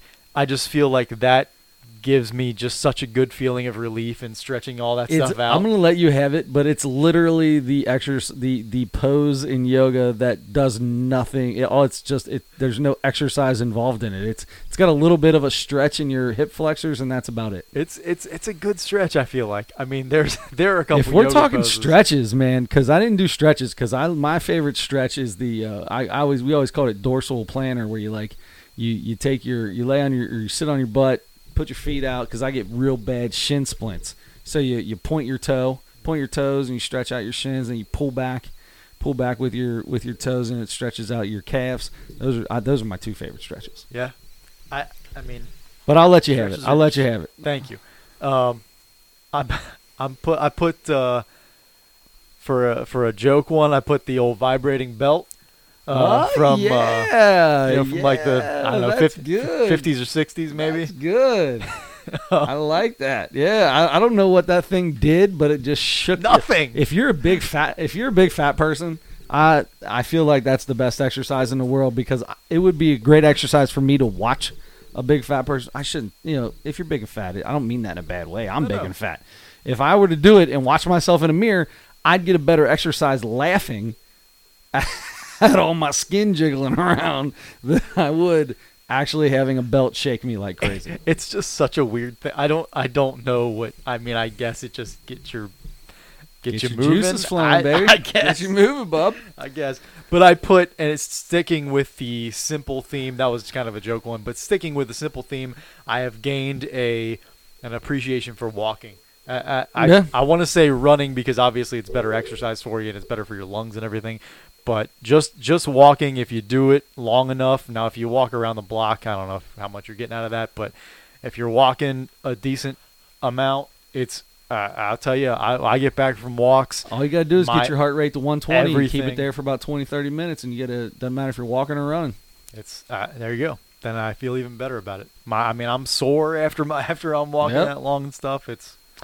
Good for your legs. So I've got some joke ones on here. How many people are on Mount Rushmore? We do 5, right? Isn't it 4. 5? Oh, is it only 4? Now I got to figure out which one I'm going to take off. I mean, I just did 5 with my vibrating belt guy. But Oh, okay. So then I'll take the shake weight off because I had shake weight. So I'll let that be the funny one that I take off because the shake weight. the modern vibrating belt. the Yes, shake it weight. is. But I've got calf lifts. Remember, so at the YMCA they used to have that machine. It was the only thing I felt like I could do a bunch of weight on. Because I'm sure I did it incorrectly, but Sure, I love love calf raises, the yeah. calf raise. That's funny that you said walking because I wrote down walking as second. Sit-ups was number 2. Oh, wait, was number that 3. Wait, walking was your joke one, wasn't it? I mean, it was going to be, but now it's real. Calf lift, walking, sit-ups. I enjoy a good sit-up. I got no problem with the sit-ups. And another joke one, I had two. I guess I had a few of them. I had the shake weight, and then I had 12-ounce curls. That's without a Gotcha. doubt my favorite. The I gotcha. 12-ounce curls is definitely my favorite exercise. Yeah. That one offends me too because that is when I actually use weights. That's about as much as I can do. That's how much he's curling anyway. All right, so that's the Mount Rushmore. Adam gets to pick the Mount Rushmore next week. We'll see what that is after we talk about Roy Scovel. Live in the moment. If you haven't seen it, it's from about 3 years ago. I think it was 2018. He said, "Does that sound right?" It was from this year. It was from 2021. It just came out. Oh, I thought when he was talking, he said something about being in 2018, and then he said something about, could you imagine the year 2021? Somebody says this, or maybe that was the Did I joke. miss that? Yeah, maybe that was the joke. Oh. All right, so Oh. so let's talk about Roy Scovel. If you haven't seen it, get on it. We watched it through YouTube. It was on YouTube. It was a pretty cool deal that he did, right? So he did 5 days or 6 days in a row 6, yeah. at this Atlanta, I don't know, someplace which was weird. The that they- relapse. the relapse theater. The fact that they did the part of the special was talking about how this homeless guy created, like he just was living in a abandoned building and took it over. I don't know exactly, basically. So that part of the story was weird. Obviously, he didn't have that much material to put into the special that they just kept going between with this guy. So that was a weird deal. However, Roy Scovel comes out and doesn't have any material planned out. He loves improv, and he wanted to go back to his improv days. So he does 6 days. I'm sure he didn't do more than 15 minutes a night. It seemed like everything was pretty short. Oh no, I think they just cut it down that much. I bet he did. I don't think he did an hour every night because he kept talking about this would be a good time to quit. And then he's like, oh, well, I guess I'm doing 10 more minutes now. I bet he did at least 30, maybe 45. You think so? I'd be interested to know how much. I bet every night was different, though. I bet every night he did a different amount. Yeah. So anyway, it was all improv, all off the top of his head. He walks out. You can tell he doesn't have much. He doesn't know exactly where he's going to start. He's got an idea of what he's going to start with, I think, but from there he just keeps on moving. They interview him after every day, and he's learning from every special. The last one was without a doubt the best because he found out it was going to be the last show ever in that place, which in turn didn't become that way because they reopened. So I'm going to tell you this. I was watching this. I laughed quite a bit at this, and I haven't rated this yet. I haven't written anything down, so this is going to be off the dome. And because last night I was ready to give this thing like a 4.8. I don't know. I didn't like the in-between stuff that they did with this homeless Joe guy. Bob Wood is his name. Bob Wood, the Bob Wood stuff in between. I mean, I could take it or leave it. He thought he was hilarious and just thought he was a homeless guy, for the way I understood it. So, I mean, good for him, like an entrepreneur homeless guy. So, way to go there. I loved that part of it. I loved Did that. you? I loved the story and everything he did. I mean, he basically took it. I thought He broke the law. He's a criminal. yeah, The guy should be in jail. You're right. And I normally would be very on top of that. Yes. But That's what I'm thinking. I'm like, what do they call that when you're a vagrant that's living somewhere? yeah, he ended up like a squatter. Or something. Squatter. That's what I want to say. Yeah. He ended up going through all the, not only like making it all legitimate, but doing like all the work himself and getting legislation passed so that he could get I mean, he did all. He kinds even of did stuff. that stuff illegally. He was like copying fonts and not even legitly doing things legally. It got through the government there, though. Great. I mean, Great job, you homeless vagrant. It was all he did. He did start everything sort of oddly and like illegally mostly. But he did it all in God's name. It was all was- done in God's he name. was- All the illegal stuff he did. God, if it's supposed to be this way, then let's just make it be this way. And when 1 hour later, I got a phone call saying it's going to be this way. I tell you, man, I don't believe a word that comes out of that homeless Really? dude's mouth. No, I don't believe. I believe a lot of stuff. I believe a good amount of that. But that whole I talked to God and within 1 minute my phone rang. Well, whatever. Your phone rang and you got lucky that something went through. He's a homeless dude. Let me tell you something about homeless people. He was originally. Okay? I don't care if you were originally or not. If you are a guy who ain't got a home and you're living on the streets, number one, there's usually a reason for it. Number two, I don't trust you. So good for you for opening up something that you wanted to open up. But I don't believe a word of the craziness in that story. I don't believe any of it. So homeless Bob could care less. Roy Scovel, I'm giving a 4.4. Oh, I really did like. I thought just because it was so creative. I've never seen anything like that, and he was pretty good at it. They obviously cut a bunch of it up, but the stuff that he did was pretty good. There was a lot of screaming. I don't like that just random screaming, but he had to pass some time and let his mind think, and he came out of the screaming with something funny every time. couldn't agree with you more. I love Roy Scovel. I think he's really funny because he's one of those guys that is improvisationally funny. He's very good on his feet, and he's got his sarcasm. I don't know if it's sarcasm or snark or whatever it is. Did he keep going between different voices too? Was he going in a southern voice and then back to a Yes. normal voice, or was that Yes. just me? He was. Yeah, and he does that stuff all the time. I listen to a podcast that he does every week, and he does that there too, and he's always good there too. Like, it's not a scripted podcast. It's him and another comedian, and he's funny there too. But yeah, I mean, I love his stand up, and I loved this, and I loved seeing that too, that part of it, that because I've gotten all into the how everybody writes jokes and how they develop them, and it starts out here, and you got to work it every night in different rooms and stuff like that.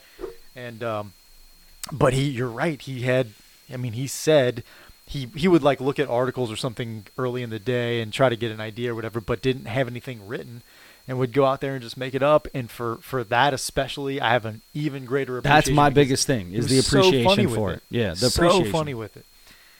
So yeah, I agree with you. And like I said, I love the stuff. Maybe I'm a sucker, but I with the Bob Wood thing and getting that thing That was so, going. that was the gooberest thing I've ever seen in my entire life. Really? my I God. loved it. I almost got. We were gonna put this thing down here, but I was like, no, if I'm paying this much money. No, what happened was it cost too much to put it down there, and it was cheaper to put it up here.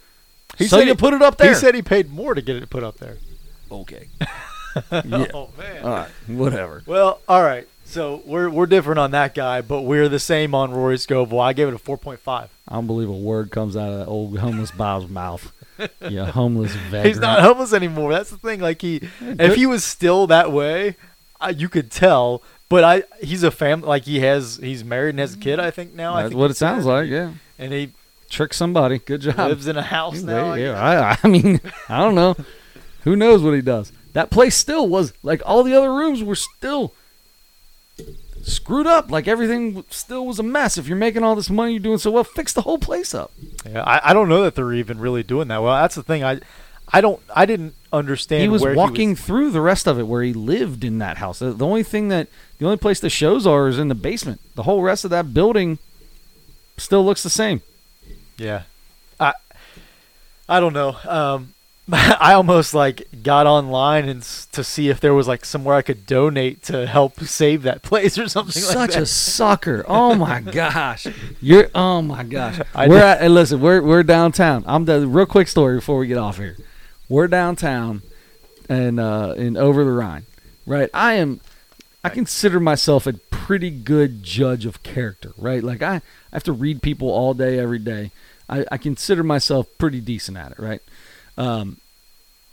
So, and homeless people, I mean, look, I'll give somebody money, but my big thing is be honest with me, right? Like, I don't want you to be telling me a big, long sob story. I'm not going to give you money. Now, if you just come up and be like, man, I need $1. All right, sure, I'll give you $1, right? Then don't come up and give me your sob story. Your car is not broken down 2 miles down the road, Yep. and you happen to just need a gas can Look, or whatever. my Uncle Barry used to do it. My Uncle Barry got all the way to Salt Lake City by stopping at rest areas, pulling his battery out, and walking over to people and saying, oh, man, my battery died. Can I get do you have $1? I can get my battery, get a new battery, da-da-da. He'd get a few bucks for gas, throw his battery back in, hook it into the van, boom, down the road he went. I know how it works, all right? I lived it. I know how it works.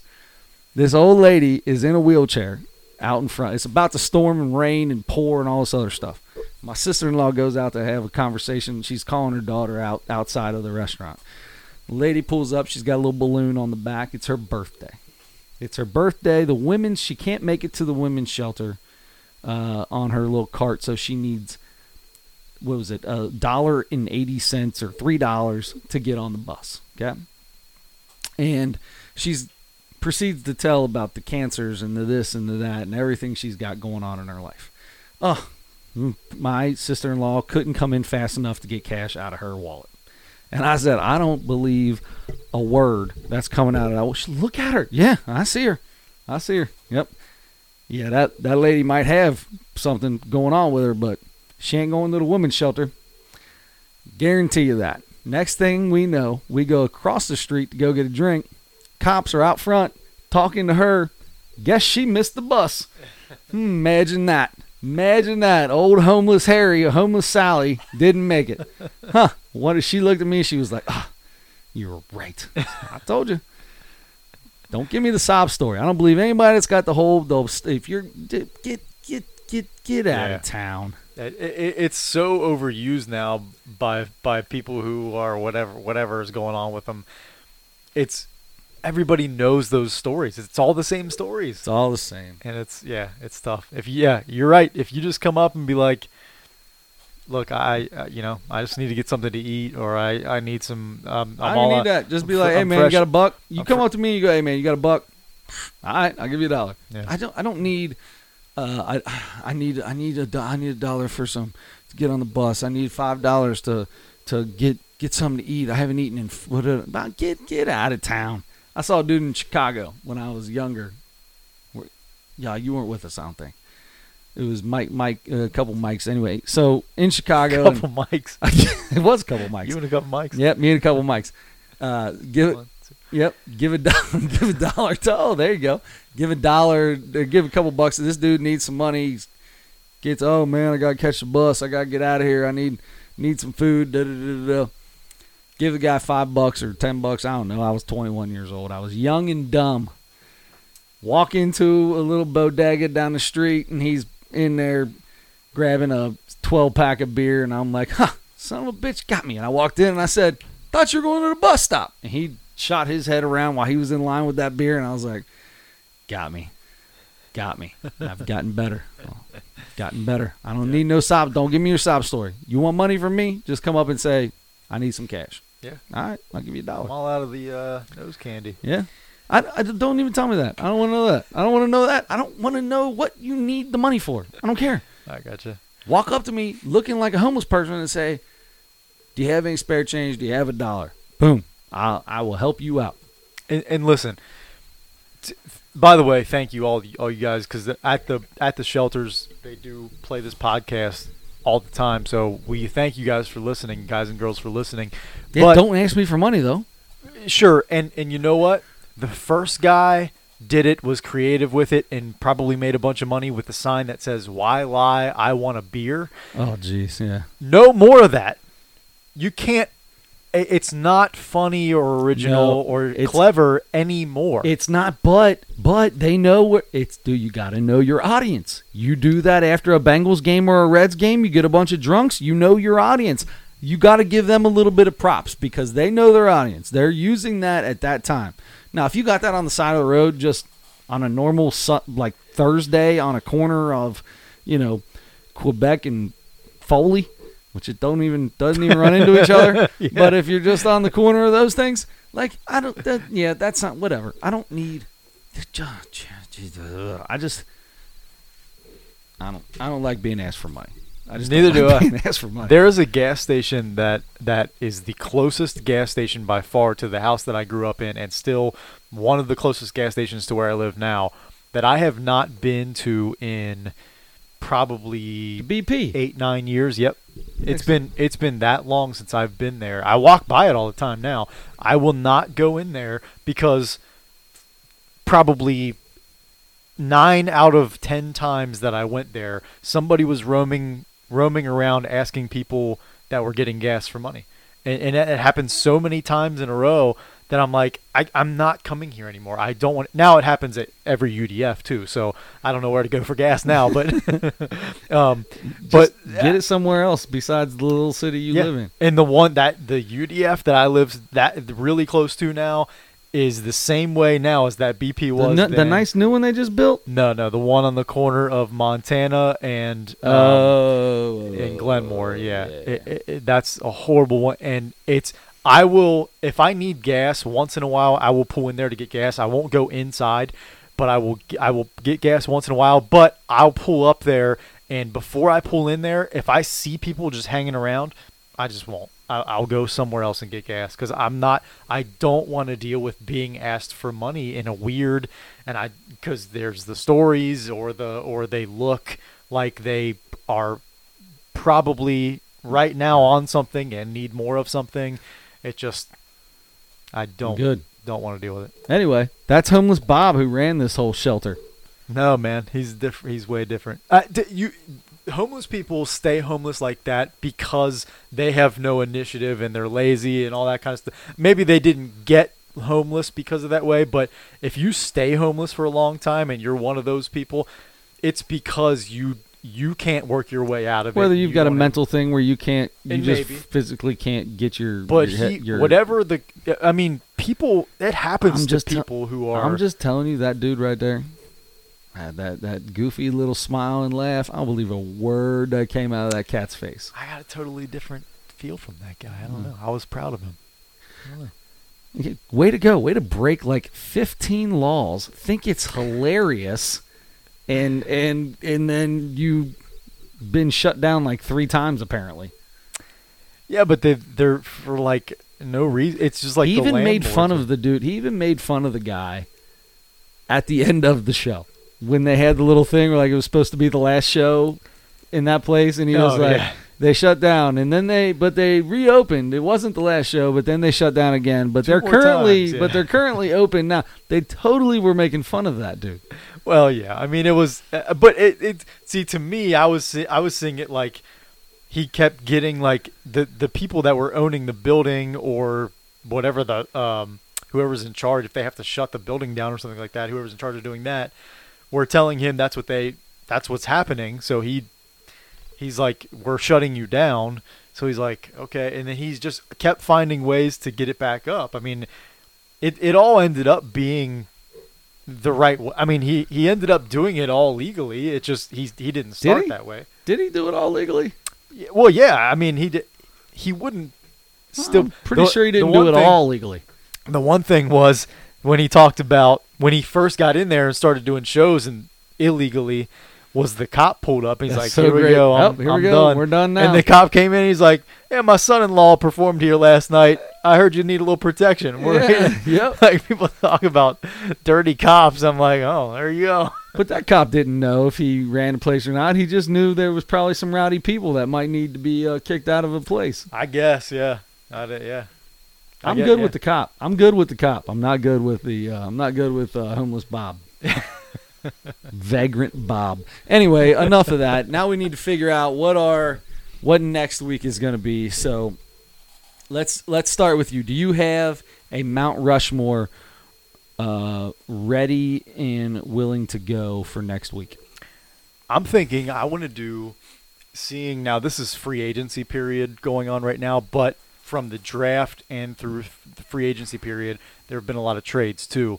So I was thinking I want to do, and this is going to take a Google search because I don't have all that stuff in my brain, the Mount Rushmore of trades, all-time trades. Now, you can interpret that a bunch of different ways.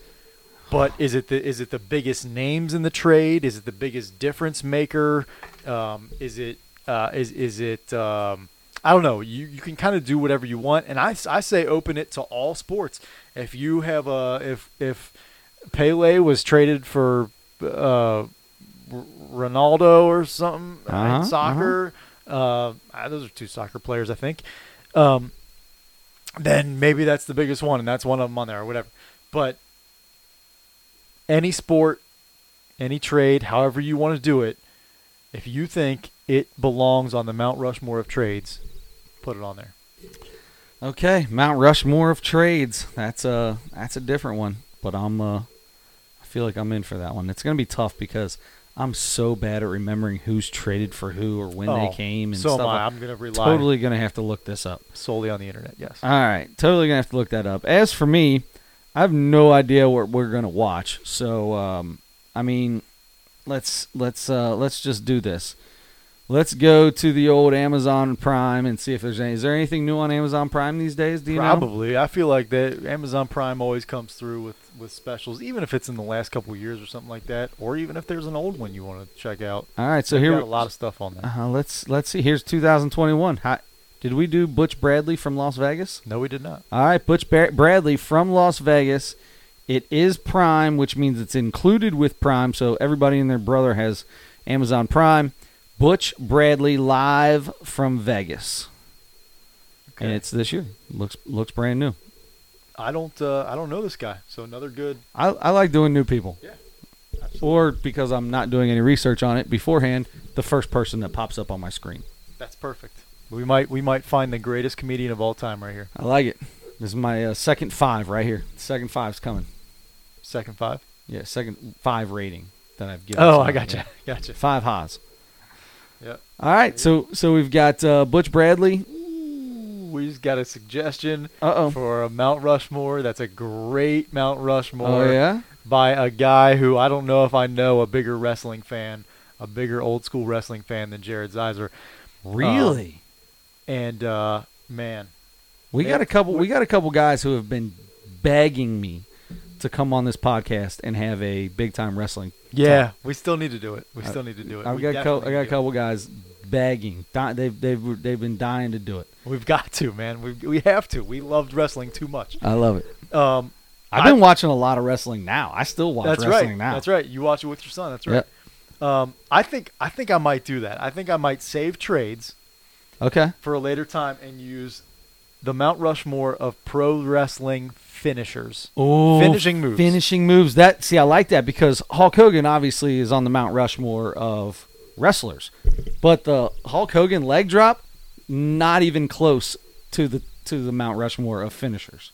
Garbage finisher. Absolute garbage now, finisher. For some reason, his leg drop was atomic, and it was way more devastating than everyone else's somehow. Yeah. That's the thing. I don't know. I love that. Somebody did. I could give you Randy Orton. Like Diamond Dallas Page had the diamond cutter, which is exactly the same as Randy Orton's. What does he do? The whatever it is. Anyway, it's basically the same thing. The stunner. They're all basically the same move. The DDT. The DDT. Everyone did the DDT, but like a couple of guys used it as their finishing move. I'm like. That's just the DDT. What are you talking about? Jake the Snake did it. What's his name? Raven, I think. Did Raven do a DDT? I think so. Yeah. I liked Raven. Raven was one of my favorites. I think he was the even flow. The even flow DDT is what he called it. Yeah. I like that. Let's do it. Holy cow, this is gonna be tough. Pro wrestling finishing moves. You know another one I don't like is AJ Styles, the flying fist or whatever he does, where he like jumps and gives you a forearm or something. I'm like, I mean, it's kind of cool because he like bounces himself off the top rope, but it's like, I'm good. Yeah, we've got, there's gonna be a lot. It's gonna be some high flyer, right? There's got to be a couple high flyers. I don't know. There's though. some big dudes that do some flying, flipping stuff. When you're big and you come off the ropes, that's impressive to me. It is, but I mean the choke slam. I mean the Yeah, but the choke slam, like you just said, the DDT. I mean, the chokes. Now, you know the one I love. You know what I like. But A ton of but the people do the Undertaker- spear. Well, Ton of people do the spear. Mhm. Like, I mean, but Goldberg's jackhammer, the jack. when he would hold up like the giant Mhm. for 5 seconds, or had Hulk Hogan up there for like a minute and a half, just holding him upside down. That's impressive. to me. just spinning, just walking in a circle with Hulk Hogan What up he's- in the air, yeah. and Hulk Hogan's little like yellow hairs just kind of like dangling hanging around. down on the floor. Yep. And the guy who's getting stood up there is doing the most work because he's got to keep his legs straight up in the air. Yeah. You have to have some good abs. He's to doing a keep- handstand He's doing a handstand on your hip or something. It's basically on like his hip, yeah, shoulder hip. That's funny. Good. Oh man! All right, so That's gonna best be fun. finishers. I like this. Mount Rushmore best finishers. Thank you, Jared, for that. Macho Man from the top rope, 100%. I mean, that's as good as it gets. The elbow, but see, also the same. same thing. A ton of people do it. There's a dude named Damian Priest right now who like does this spinning DDT thing that's looks like it really breaks the dude's neck when he does it. Now the Tombstone Pile Driver, that one, because there's a lot of wrestlers that would not let certain people give them a pile driver because so many people hurt their neck. I think Rick Steiner like broke his neck one time from somebody giving him a pile driver because you got to turn your head the right way, and if they've got you too low, but obviously a guy like the Undertaker had perfected it.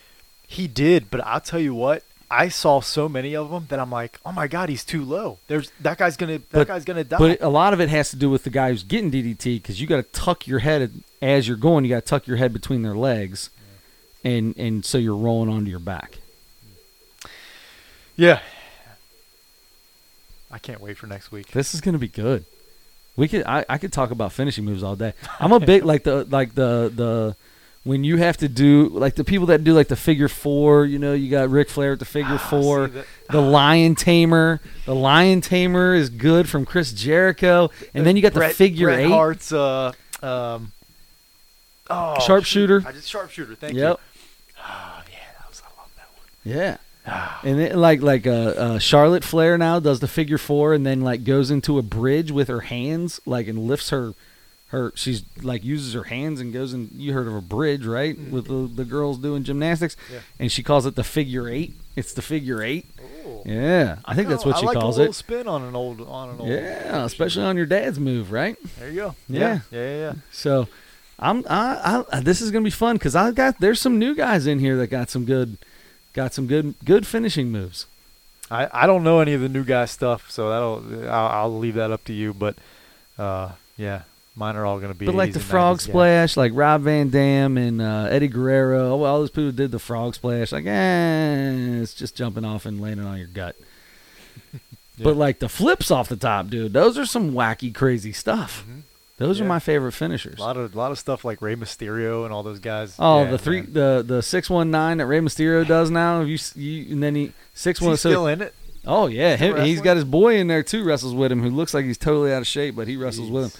But yeah, the 619 where he gets the dude's head like in between the ropes, and he jumps off from one side and flies through the middle and kicks him on like a spinning rope Oh yeah, flip yeah, yeah. around I've or seen it. thingy. I've seen it. That's a silly. Some of the finisher. stuff those guys do now is crazy, dude, man. they are flippy magicians, dude. Yeah. It's crazy. All right. Ricochet, that dude's like 100,000 miles in the air when he jumps. This dude named Ricochet, the guy is insane. Is he an Irish guy and his name is Rick O'Shea? No. He's just a regular old black guy who jumps out of this world. Should be an Irish black guy that wears like a leprechaun suit. There is a guy named Seamus who's a leprechaun, I've and he heard of does he's a leprechaun, but he's redhead, but he's a big leprechaun, I guess. And he wears like the Irish, like old Irish boxer kind of outfit. He'll have like a white wife beater and tucked into a pair of pants with a goofy hat on or something. Yeah. Right on. Right on. Mm-hmm. Man, I got it. Well, maybe I'll research some of the newer guys. The stuff. power bombs that Power Kevin. bombs. I got one. Yeah, I think I got one. The I don't know if I should say it or not. Scott Hall. Scott Hall get you back on his back. Oh, back the to Razor's back, Edge? The Razor's Edge. Oh, yeah, that was baby. good. Razor Ramon, Scott Hall. That was a good one. Yep. The rack, Lex Luger. Lex Luger. Yep. Oh, he Torture gets rack. you in the torture rack. That looked like that really hurt. I know. Probably broke the starts guy's back. I'm sure. Bouncing around. I'd be like, I'm good on this one, dude. Let go of me. Yeah. Tombstone me or whatever, but not the exactly, torture rack. Exactly. All right. Well, we could do this all day. I know. All right, that sounds good. Let's get out of this thing. So next week we've got Mount Rushmore of big time wrestling finishers. What was Sting's the Scorpion Scorpion Deathlock. Deathlock? Is that what that was? Yeah. Anyway, all right. What was the Ultimate Warrior's finishing move? Did he just like kill you? He was just From crazy. parts yeah. unknown? I'm trying to think. Did he? Was it something off the rope? It had to be off the ropes for him. It had to I be. feel like he clotheslined a lot. Did he do something with that? Maybe. I don't know. Off the I forget. You seen the behind the ropes or the dark side of the ropes on him? I have Dark seen. side of the ring, I think is what it's called. I have seen some. I don't know if it was that. Dark side might of the have been that. ring. Dark side of the ring's got they do it on He was a bunch nuts. of different people. He was nuts. But he was not that bad of a dude at home. He was nut, but then he became nuts. He became a psycho. Because of his character? He got divorced and then he started to live his character. Yeah. That's who's the actor that played the Joker that happened to? Oh yeah, you talking about the one who died, Heath Ledger? Yeah. Isn't that why? I don't know if that's why he committed suicide, but he had to get to it was right afterwards or during it or right at the end of filming, and he got just so dark and so deep into that character. Yeah. Crazy. All right, there we go. Great A&E biography on WWE Legends. Well, I'm going to spend a lot of time on YouTube watching things like that for another week here. That might be all we do next week, actually. I'm going to be watching a lot. Start with the Mount Rushmore and just go. Maybe we make next week a big time wrestling. Except the Olympics will be finishing up. We might throw some Olympics in there. I'm in for a big time wrestling podcast. We should take some callers on the Big Time Wrestling podcast. We should take callers. We'll put it out there. Let everybody know what's going on. Throw the number out there. We'll take some callers. We'll go one at a time. Everybody can kind of throw their 2 cents in. Jared, clear your schedule for next Wednesday night, bud. Be ready, brother. Be ready. Tim Ganser, you're out there. Get ready. I'm ready for you. We're ready to do this. All right, we'll see how that goes. There you go. So next week, we will have all of that and more. Don't forget to turn your headlights on.